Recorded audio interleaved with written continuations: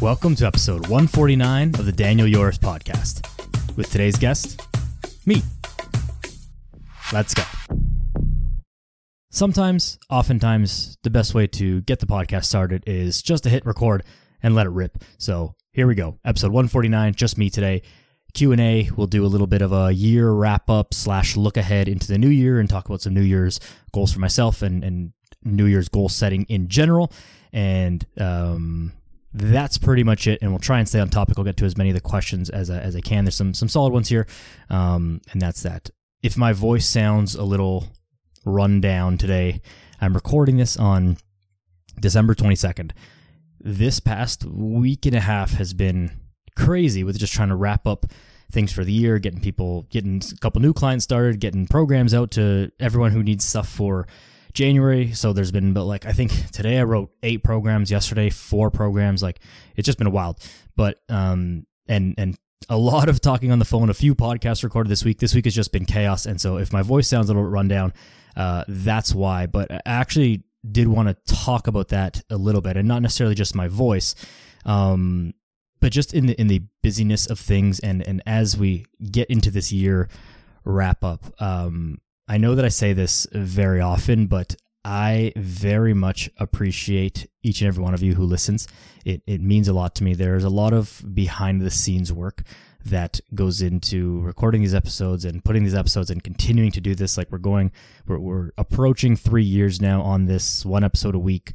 And as a solo operation here, it's sometimes it's a lot. Sometimes it doesn't feel like all that much, but when I actually look at the amount of time and stuff that gets put into it, it is a lot. This year has been a very good growth year for the podcast in terms of you guys telling your friends about it, leaving reviews and comments and on all that stuff. And so if you haven't done that, please do so. It means a heck of a lot and helps way more than you think. But either way, I just want to say that I appreciate you. Thank you so much for being with me, whether you've started listening this year or from the very beginning or anything in between. I appreciate you an absolute ton. So thank you for that.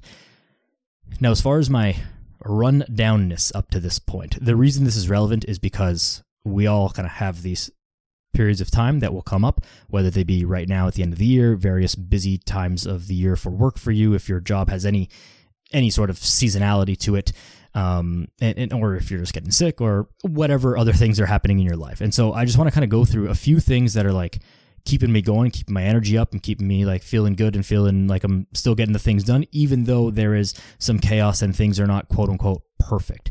By not perfect, I mean I was scheduled for 4 workouts this week. I'm going to get 2 in plus some walks.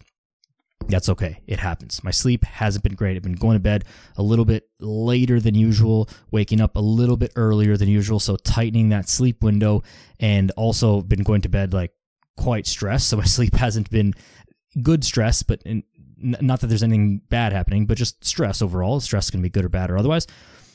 Going to bed a little bit stressed, my sleep quality hasn't been as good. And so these things are happening, and it's but I've still got things to do. I've still got podcasts to record. I've still got clients that need to be checked in with, clients that need programs, clients that need this, continuing to post on social media, continuing to upkeep the podcast, all of these things. And I'm not trying to say that I'm more busy than anyone else or anything like that at all. I don't have children. I don't have a lot of other things that a lot of people have. So this is not a who's the busiest competition. This is just the reality of my life this week. Some of the things that keep me going. One is trying to maintain some regularity of the sleep schedule. Now, this can obviously be tough, but if you can at least say okay, I'm gonna go to bed later, but I'll at least for this week go to bed the same time later as you can. If you usually go to bed at 10 and now you've got to push it to 11, then keep it at 11 every day.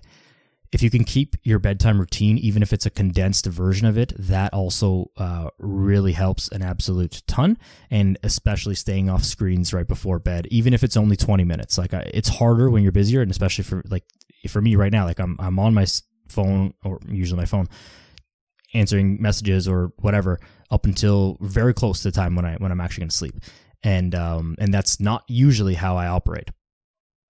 But if you can avoid that as much as possible, then that will be excellent.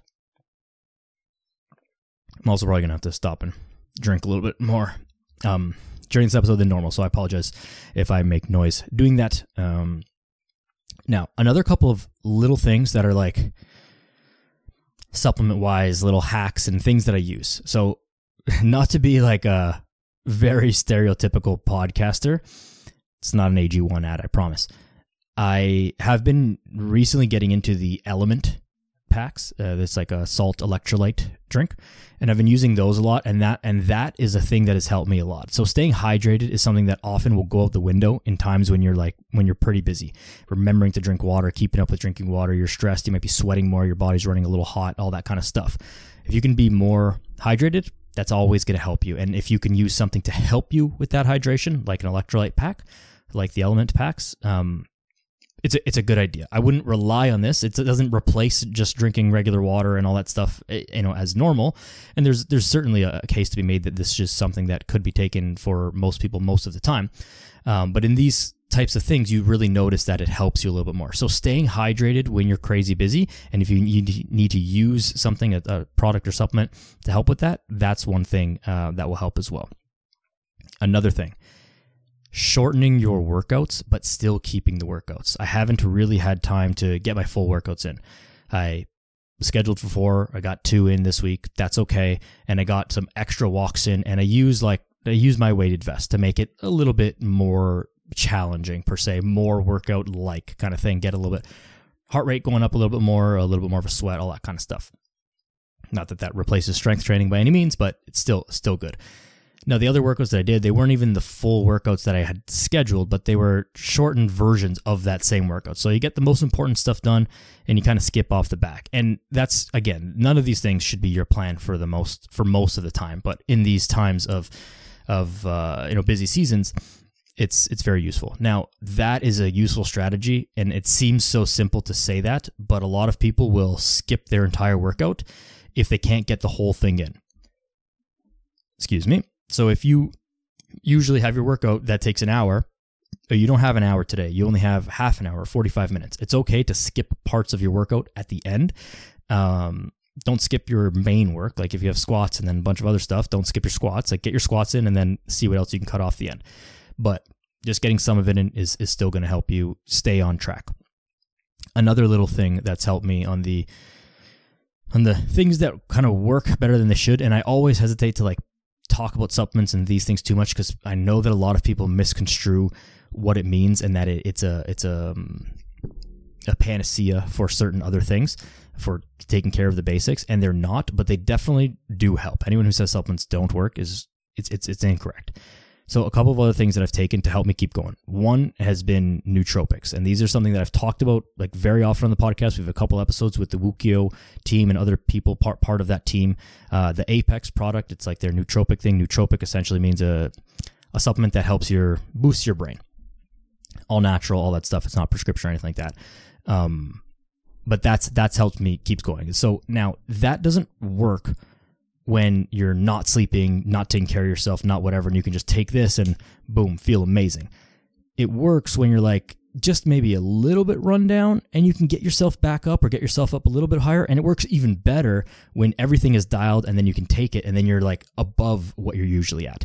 So using those and utilizing just caffeine timing, it's obviously no secret that I drink coffee and drink a fair bit of it.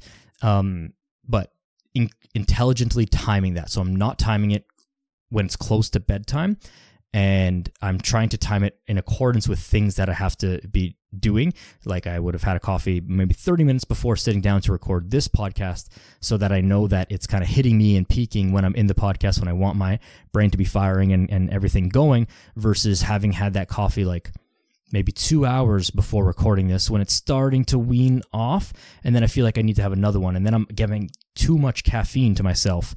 So, which is obviously not a good thing, but intelligently timing your caffeine intake, as well as if you're into the nootropics, the Wukio Apex one is really good, and I think I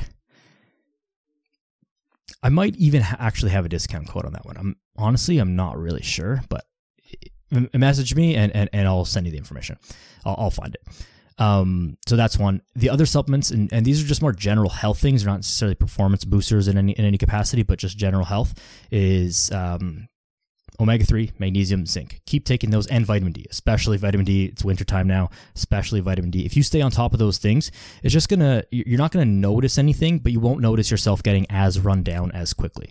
So those are just a few things. None of those should be earth-shattering. All things that I've spoken about many, many times before, but helpful to know and helpful to reiterate as we get into busy times. And you can use those and apply those as you see fit in your own life.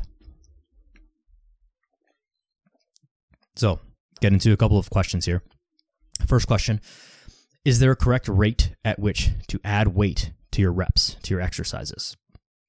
This is a really good question and deserves some nuance. So the answer, as always, is it depends. There's not a hard and fast rule of you must increase by this amount of weight every week, or you must not exceed this rate of improvement, this rate of increase of weight every single week or something like that. There's no hard and fast rule, and it will kind of change per exercise. For example, you might be able to add 10 pounds to your squat, right? You're squatting, barbell back squatting, you add a 5 pound plate on each side.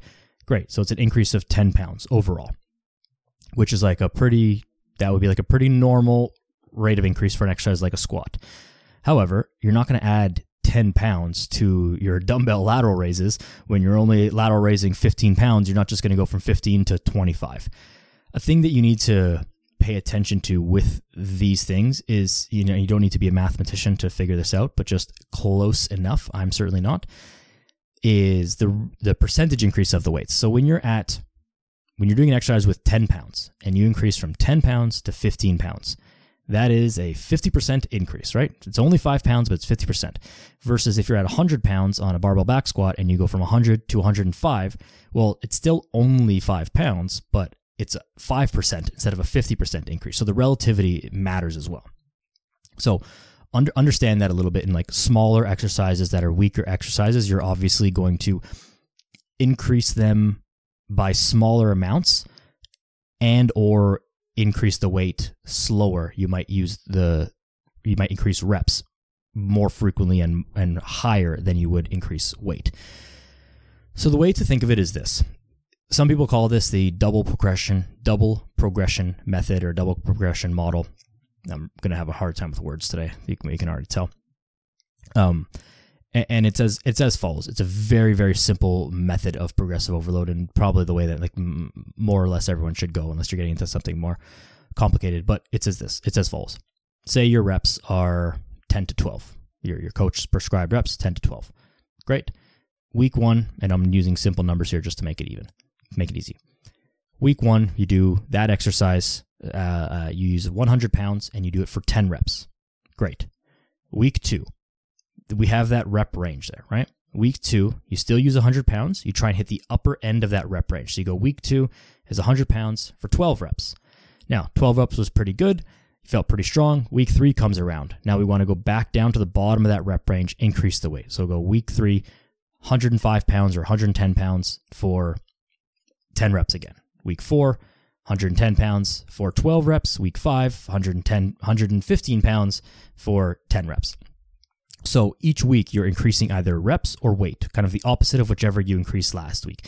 Use that same weight until you can hit the top of the rep range, then go back down to the bottom of the rep range after you increase the weight. That is a pretty standard way to do it.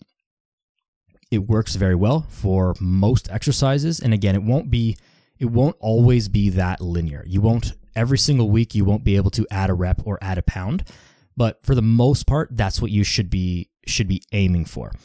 Of course, some exercises, if it's like a dumbbell exercise, you can't really increase by only 1 pound, right? And so going from the 15s to the 20s, if your gym doesn't have a 17.5 pound dumbbell, going from the 15s to the 20s might be too hard, even if you've hit the top of that rep range. Like you might be able to get 12 reps at 15 pounds, but you might not be able to get 10 reps at 20. If you go to 20, you might only be able to get like 4 or 5.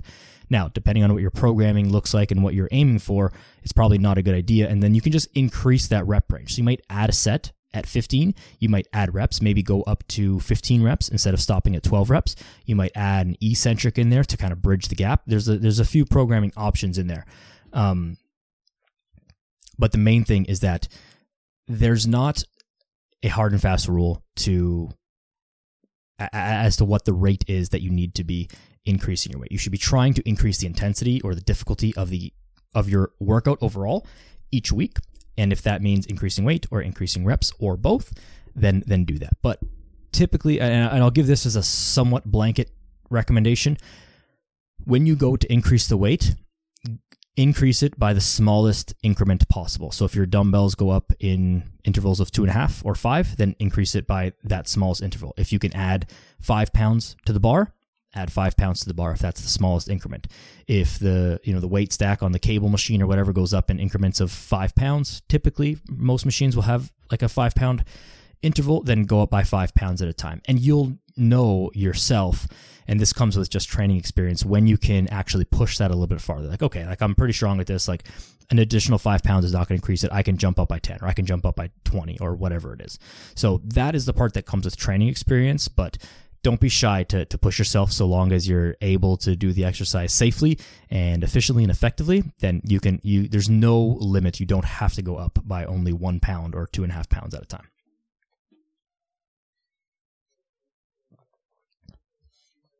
Another question. This one would probably be better if it was like me talking around in the gym YouTube video, but the question was about how to brace your abs. Now, this is something that many trainers, all trainers will say, like, okay, we're going to do squats. All right, get the bar on your back, brace your abs, and then squat down. And people are like, how do I brace my abs? Everyone says this, but we don't really ever talk about like how to actually do it. Now, bracing your abs is, there's a couple ways that people say how to do this. One, it can feel like brace your abs like you're about to get punched in the stomach, right? Imagine someone's about to punch you in the stomach. What would you do? And then that natural reaction. This can work sometimes, but also if you've never really braced your abs, you might just push out your stomach. So if you kind of like suck air into your belly and you push your belly out, that will feel like it makes your belly harder, let's say.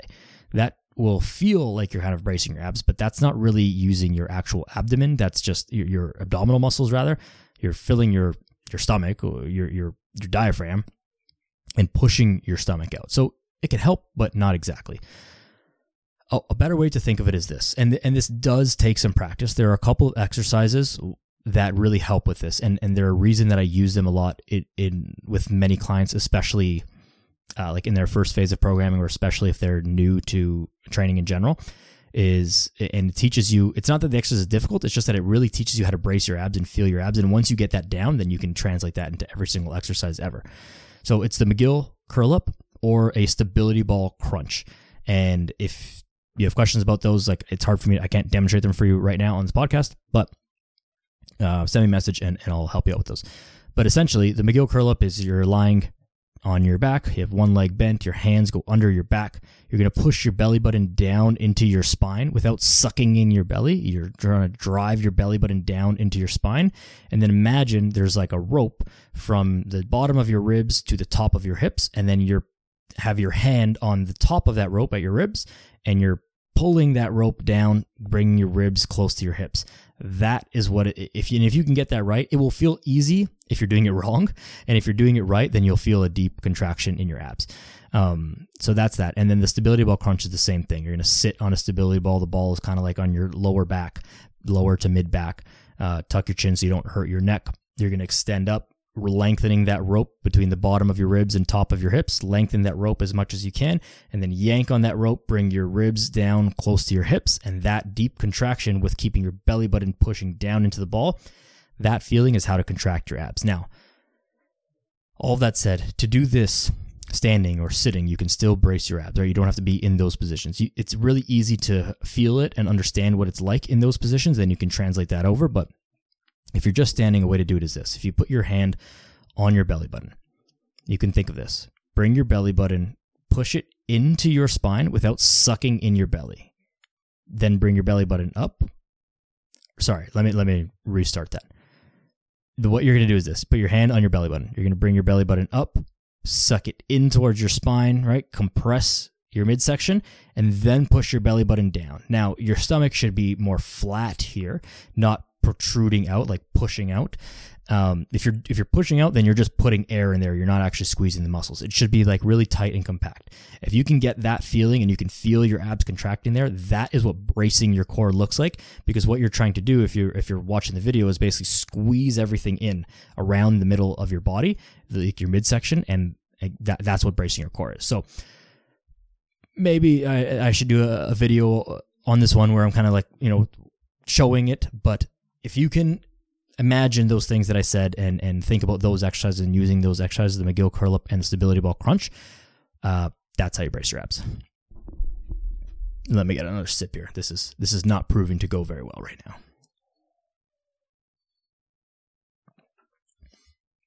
now. Next question. This is just a question around fasting and whether someone should do extended day fast, 3-day fast, intermittent fasting, and generally what I think about it. It was like a long worded, conversation kind of thing. So a couple things. One, there's fasting has been, I haven't been around in the fitness industry for that long, relatively speaking, like coming up on 9 years now, and which can feel like a long time, but there are people who have been, in their 40s and 50s, even their 60s, who have been obviously doing this for way longer than me, just because they've been alive for longer, and they've seen, and they talk about seeing trends, recycle themselves and rename themselves. And I hear them say this and like, yeah, sure. I believe that happens, of course, but fasting is kind of the first one that I'm seeing make a comeback. Like I remember when I kind of really started getting into this stuff, like more than 10 years ago, fasting was a thing. A lot of people were talking about intermittent fasting. It was really popular. It was like this new, whatever. And I didn't know nearly as much as I know now and how to decipher information and all this kind of stuff. And of course I tried it. I've tried lots and lots of things, and lots of them were dumb and stupid, and some of them were useful. Everything had its place for the most part, but anyways, fasting is among those things, not completely stupid. The reason that I'm saying that is because I've seen fasting kind of come back now. It was hot for a minute, then it kind of, people forgot about it, and now it's hot again. And I think it's because there's a certain select group of people who are talking about it, and then that somehow gets its way into like the celebrity space where there's a couple of high profile, not fitness people, but just, actors and, singers and public figures, let's say, who swear by it, and I used this and I lost so much weight and I did this and I did that, and it's like, okay. So anyways, we're seeing it come full circle again. I think that's why it's getting hot again. So this is why I wanted to address this. Fasting is a tool. It's not magic. A few episodes ago, I did an episode about how to decipher information, fitness information online. Always ask yourself this. If it was this easy, if the solution was just this, don't you think everybody would just do that? There's a reason why everybody doesn't do intermittent fasting or doesn't do 3 or 4 or 5 or 7 day fasts. And it's because it doesn't work universally for everyone. That's the end of it. Now, some of the good things from fasting is this. Intermittent fasting is a really good way to teach yourself to not be so responsive to your hunger cues. Now, that can also be a slippery slope. You don't want to just completely ignore it and be starving all the time. But the point of it is that, especially when you're trying to lose weight, you're going to be a little bit hungry. And that's just an unfortunate part of it. It's what you're doing. If you always feel the need to give in every time you feel a little hunger pang, I feel like I need a little something, and you're snacking, you're taking some bites here and there, that is one of the absolute biggest things holding most people back from losing weight, is just the snacking. If we simply rid ourselves of that, we would reduce calories by so much that we'd end up losing weight without really changing anything else with the diet or exercise. So if you can get control of that voice in your head to, I just got to grab something a little bit now. I just gotta satisfy this and I'm gonna be good. It's tough to do, but intermittent fasting and putting those strict rules on that for you can really be beneficial. Just as well, if people struggle with nighttime snacking, when you put the intermittent fasting rules in where it's like, hey, I'm only gonna eat from noon to 8 o'clock or 1 p.m. till 9 p.m. or whatever things that people use. If you are going to adhere to that rule and not snack at nighttime, because most people are not snacking on anything healthy at nighttime, but if you actually adhere to that rule and don't snack at night, it's not that snacking at night is wrong, it's just that when you're snacking at night, you're eating garbage and way too much of it, you're going to end up losing weight. So intermittent fasting is not some magic weight loss tool. It's just a strict set of rules that for some people really works by applying those rules to them the same way that someone might lose weight being vegan. Someone might lose weight being, I almost yanked the mic out of the computer. Someone might lose weight being keto or being carnivore or following any other diet because it's just placing a set of rules around it, which is forcing you or getting you to eat a little bit less food and control your calories a little bit better. So that's the thing with intermittent fasting. I don't think it's the best tool for most people for most of the time. I think it's a good thing to use for some people. This is like, the most non-answer ever, but I think it's like some people should use it for a period of time just to learn, just to get the experience of it. Some people, it really, really works well with their lifestyle, their work schedule, their personal preferences around eating, their social normities around eating, and these kind of things. Some people, it's really bad for. It just doesn't work with them. For me personally, I'm hungry in the morning. I like to eat right when I wake up. I'll get going early in the morning. I'll feel low energy if I'm not eating. Some people say like, hey, if I don't eat in the morning, then I actually feel like way better energy going into the day. To those people, I would say, well, what were you typically eating in the morning? If you're having a shitty breakfast, of course your energy is going to suck later on. But if you're having a good breakfast, which I am, then you're going to have good energy going into the day. So there's always like caveats to these things. So never take anything just at face value that, oh, so-and-so said it's good, so therefore it must be amazing. Like, there's probably more to it. Otherwise, everybody would just do it. Now, the longer fasts, 2, 3, 4, 5, 7 days. For mental toughness, cool. I think there's a lot of other ways to do it, but yeah, definitely checks that box. That would be a hard thing to do. As far as the claims about clearing out your dead cells and all this autophagy and all this, cancer prevention and all these things, it's just complete rubbish. It's just not true. If it was true, nobody would tell you other than big pharma, but there are like just regular fitness influencers, regular trainers, regular people like me who are like, hey, this is just not true. And it's not my opinion. This is just science. So we don't get to really argue with this. You can make things up, but what does it mean kills all the dead cells in your body? Can the people who are promoting that explain that and prove it scientifically? They can't, because it's not true. So if you want to do it for the purpose of mental toughness, great. The funniest thing about seeing people talk about this in the past couple of weeks is they say oh, I didn't do this for weight loss. I did this because of the cancer prevention and the blah, blah, blah, all these other fake science things. Yet when they're showing how they promoted, or they're promoting that they did it, they're showing these before and after pictures of their belly shrinking and the weight on the, they weighed 200 pounds and then they weighed 190 pounds or whatever 3 days later or something like that. And it's okay, but you're telling me that you didn't use this for weight loss, yet you're promoting it by showing your belly shrinking and by showing your scale, your weight dropping. I'm missing the part where you claim to not have done this for the purported benefit of weight loss. And obviously you're going to lose weight in a very short term if you don't eat for 3 days. Of course you will. It will be impossible not to. Is that sustainable? What's the diet after the diet, right? These are all questions that are worth asking that we don't see. Are you just going to have to, the thing that's actually, I think, bad about this and dangerous about it for most people is that it will create this cycle of, I do a 3-day fast, I lose 10 pounds, 12 pounds, 15 pounds, 20 pounds, whatever it is. I lose all this weight.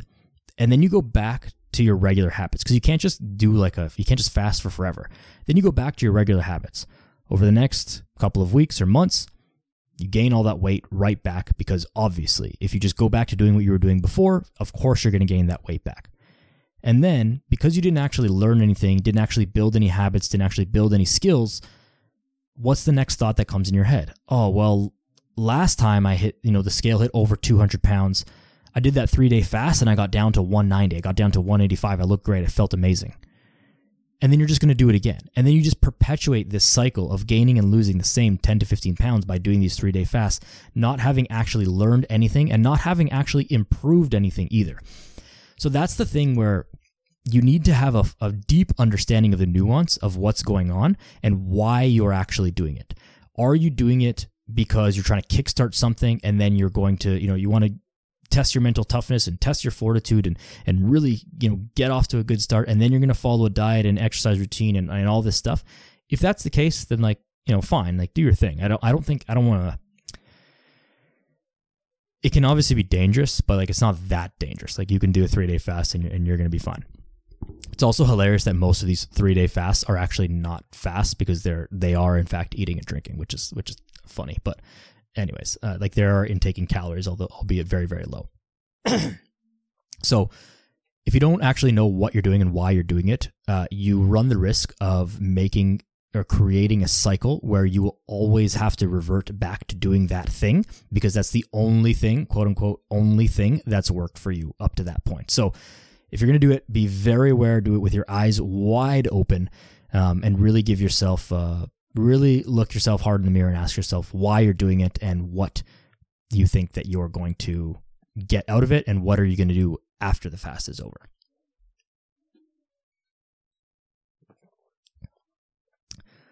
Last question, then I'm just going to talk about some New Year goal setting stuff. I actually briefly mentioned this before, but it was a question about whether running and walking with the weight vest is worth it. I bought a weight vest, I want to say 6 months ago, something like that. And I've been using it. I use it every week for walks. I haven't run with it. It's because it's for a few reasons. I haven't been doing a ton of running in general. My knees, my injuries are so bad. And my propensity to get injured is so bad. Just in general. Running with the vest is putting, obviously, you're wearing more weight, right?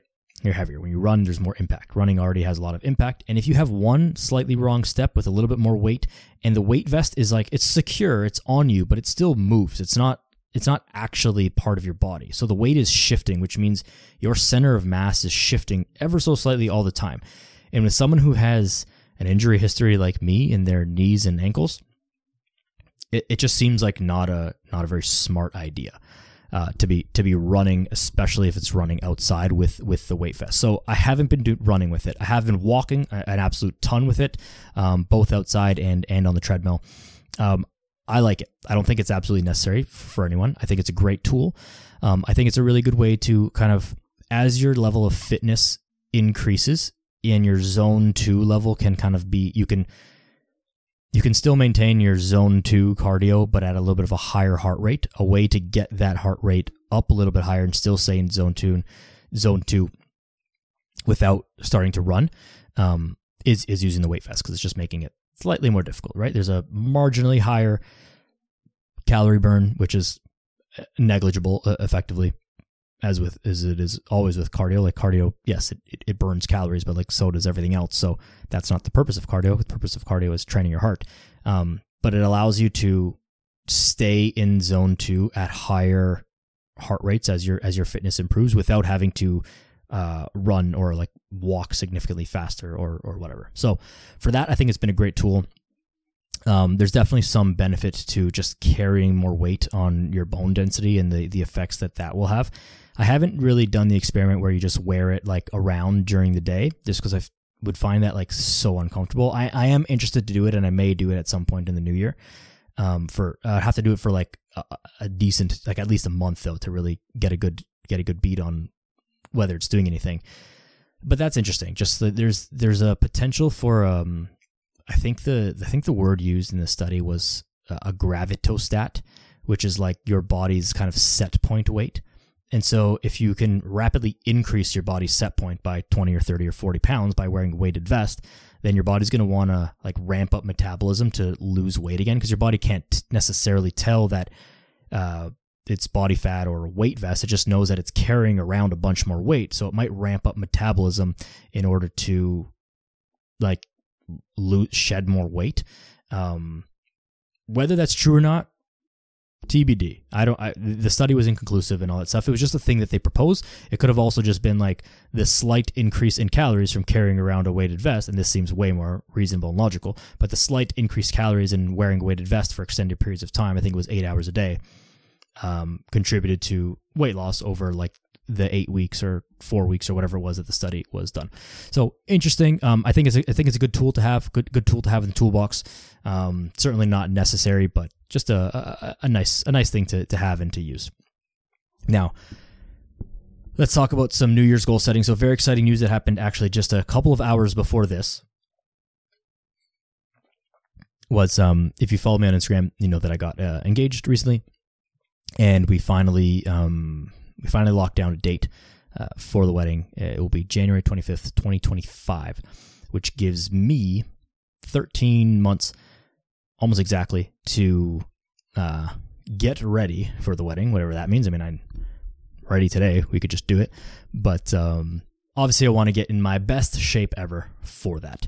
And I want to kind of bring you along with me. So last year, I set a goal, and I believe the wording that I used was something to the effect of, I want to get so jacked and shredded that I start to get accused of being on steroids. Now, that was like very ambitious because I'm not nearly big enough. I weigh like 160 pounds. So like to be getting accused, that would be quite ridiculous.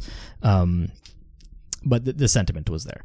However, I got injured a lot last year. I hurt my back. I hurt my shoulder snowboarding in January. So I had like, I was off to a great start at the beginning of last year, like first 2-3 weeks out of the gates running, going great. Hurt my shoulder snowboarding. Couldn't really lift, like upper body lifts were like real tough. Like couldn't do anything overhead. Couldn't even do any chest, like anything back. Anything was like really tough. It was just painful, and I was trying to rehab it and whatever. That took a while, and that also led into a back injury, which actually turned out to be more of like a rib injury, but all kind of the same, which scared the crap out of me and hurt a lot and took us time to heal. And I was very cautious with the rehab of that as well. Anyway, safe to say, I did not reach my goal last year, and I really wasn't even close, but because, you know, there's a huge wrench thrown into the situation. I basically didn't train for like 8.5 months, where I was just spent injured / rehabbing, and like I was still working out and still exercising and still, you know, keeping up with a lot of stuff. But to say that I was like really training was rough. Now, could I have dieted a lot harder during that time? Like I definitely could have, but I didn't let go. I just like didn't really dial it in because I was like, well, I'm not really training anyways. Like I want to do all this all together. It's easier to kind of go all in rather than just being like super on point with nutrition and like just rehabbing training. It just feels so boring. So anyways, the plan for next year is to get to that. And I knock on wood now, like I'm healthy, no injuries, nothing going on. There's always little, you know, things that are tight and little nicks and stuff like that, because that's just how my body is, and I have to continue to get better at taking care of that and anticipating that and all that kind of stuff. But that's just, you know, that's my life. I hope that that's not the same for you. This is just the way that my body is, and my injury history through sport and through everything else. Like I never hurt myself in the gym. I just hurt myself doing other stuff. So anyways, assuming all that goes well, my goal will be, you know, prepping for the wedding. Now I've got 13 months, so it's quite a bit of time. I don't have to do like a 6-week push for whatever. Like there will be periods of the year where it's going to be a little bit more aggressive, a little bit more relaxed based on, you know, things, social stuff and life things that are happening. But it will all be going towards that. So I'm going to try and get to my leanest, biggest, and strongest ever for that time. And there will be a nice long lead up into that. So the beginning phase will be getting really lean, not as lean as I'm going to get at the end, but it'll get really lean, then add some muscle, and then get lean, and then get like dialed lean. So that will be the kind of 3 phases of the goals setting there. A thing to think about in regards to goal setting is be very realistic about the time frame.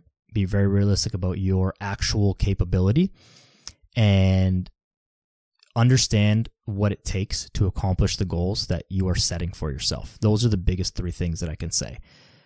You can't set a goal to lose 20 pounds in the next month and say that you're going to go to the gym, you know, 7 days a week and be 100% perfect with your diet, and then not be able to follow through on that, because you're setting yourself up for disappointment and like massively dropping on your expectations, which is just really not good for you. It's not that goal would be extremely ambitious, but it's not that it's impossible. It's just that you have to understand what it takes to actually get that thing. And are you actually willing and able to do it? Like, what if your work is busy? What if, something with your kids or something with something else in your life, your friends, you have parties coming up, you have weddings coming up, you have birthdays, anything like that. If you've got a bunch of stuff going on and you're going to be too tempted to not be able to say no to social obligations or eating good food or drinking or whatever, that makes your life way harder than it would be otherwise. So maybe you just scale back the goal for that short period of time. But the point is, really be very realistic about what you're setting out to achieve, the timeline you're giving yourself to achieve it, and do your best to fully understand what achieving that goal actually requires. For myself, to get like less than 10% body fat and add like maybe 5 to 8 pounds of muscle kind of thing in a year is like, it'll be tough, but it's like very doable. I mean, I have 13 months, so it's very doable. And notice that I said like 5 to 8 pounds of muscle. I didn't say like 20 pounds of muscle. Unless you're very new to training, which of course I'm not, unless you're very new to training or very much coming off like a long period off of training or something like that, or you are using some special substances, like you're not adding 20 pounds of muscle in a year. Like so I lost a little bit of muscle for sure in the first 8 months this year when I wasn't really training that hard, but I've since kind of like put that back on because it kind of just goes away and comes back really fast when it hasn't been gone for that long. But like adding an additional 5 pounds of muscle to my whole frame would be tough. Not tough, just like it's not going to be that easy because it's like new muscle per se. So first focus for me, getting real lean, be super strict with the diet, very dialed with my steps and my training, which I will all be able to control very much in the first quarter of this year. And then I should be able to get to a point, it should take about 4 months, should be able to get to a point where like I'm maybe around 12%. I'd say right now I'm sitting around like 15 to 17%, which is slightly higher than I like to be, but it's fine. Get down to around 12 by like April, then maintain that, put some muscle on all the way up until like November, then just like real dial it in, and then get sub 10% in another 3 months there. So that seems almost reasonable. That's it's ambitious to an extent, but also like I can do it. Because it's also my job and, I know what I'm doing, assuming I don't get any, no new injuries. But again, I don't need to talk about myself that much, and now I'm almost like using this as my personal diary, thinking out loud and telling you what I'm thinking in my head that has no relevance to you whatsoever. Your New Year's goals, make them realistic. Make sure you understand what it costs to get them, and make sure that the timeline is reasonable. And if you have trouble figuring out what that is, ask someone like me who understands what it takes to achieve these goals and how some potential factors that you might not think of because this is not your job and not your profession, some potential roadblocks you might face along the way and how to avoid them, how to get around them, how to just completely not have them happen and preemptively get ahead of them.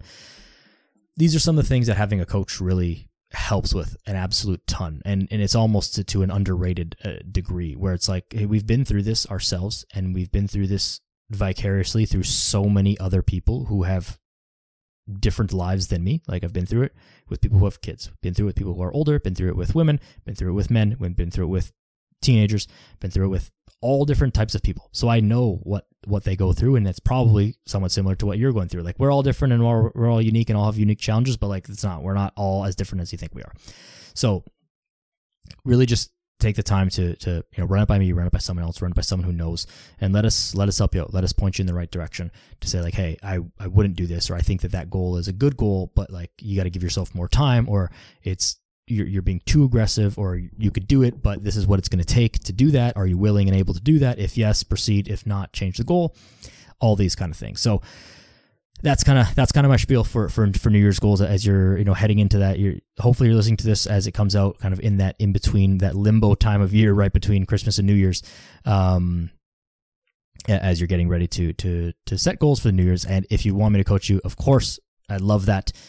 Especially if you are getting married in the next year in 2024, or if you're like in a wedding party or, attending friends' weddings and stuff like that. I know a lot of people in and around my age group, we're all kind of in that thing now.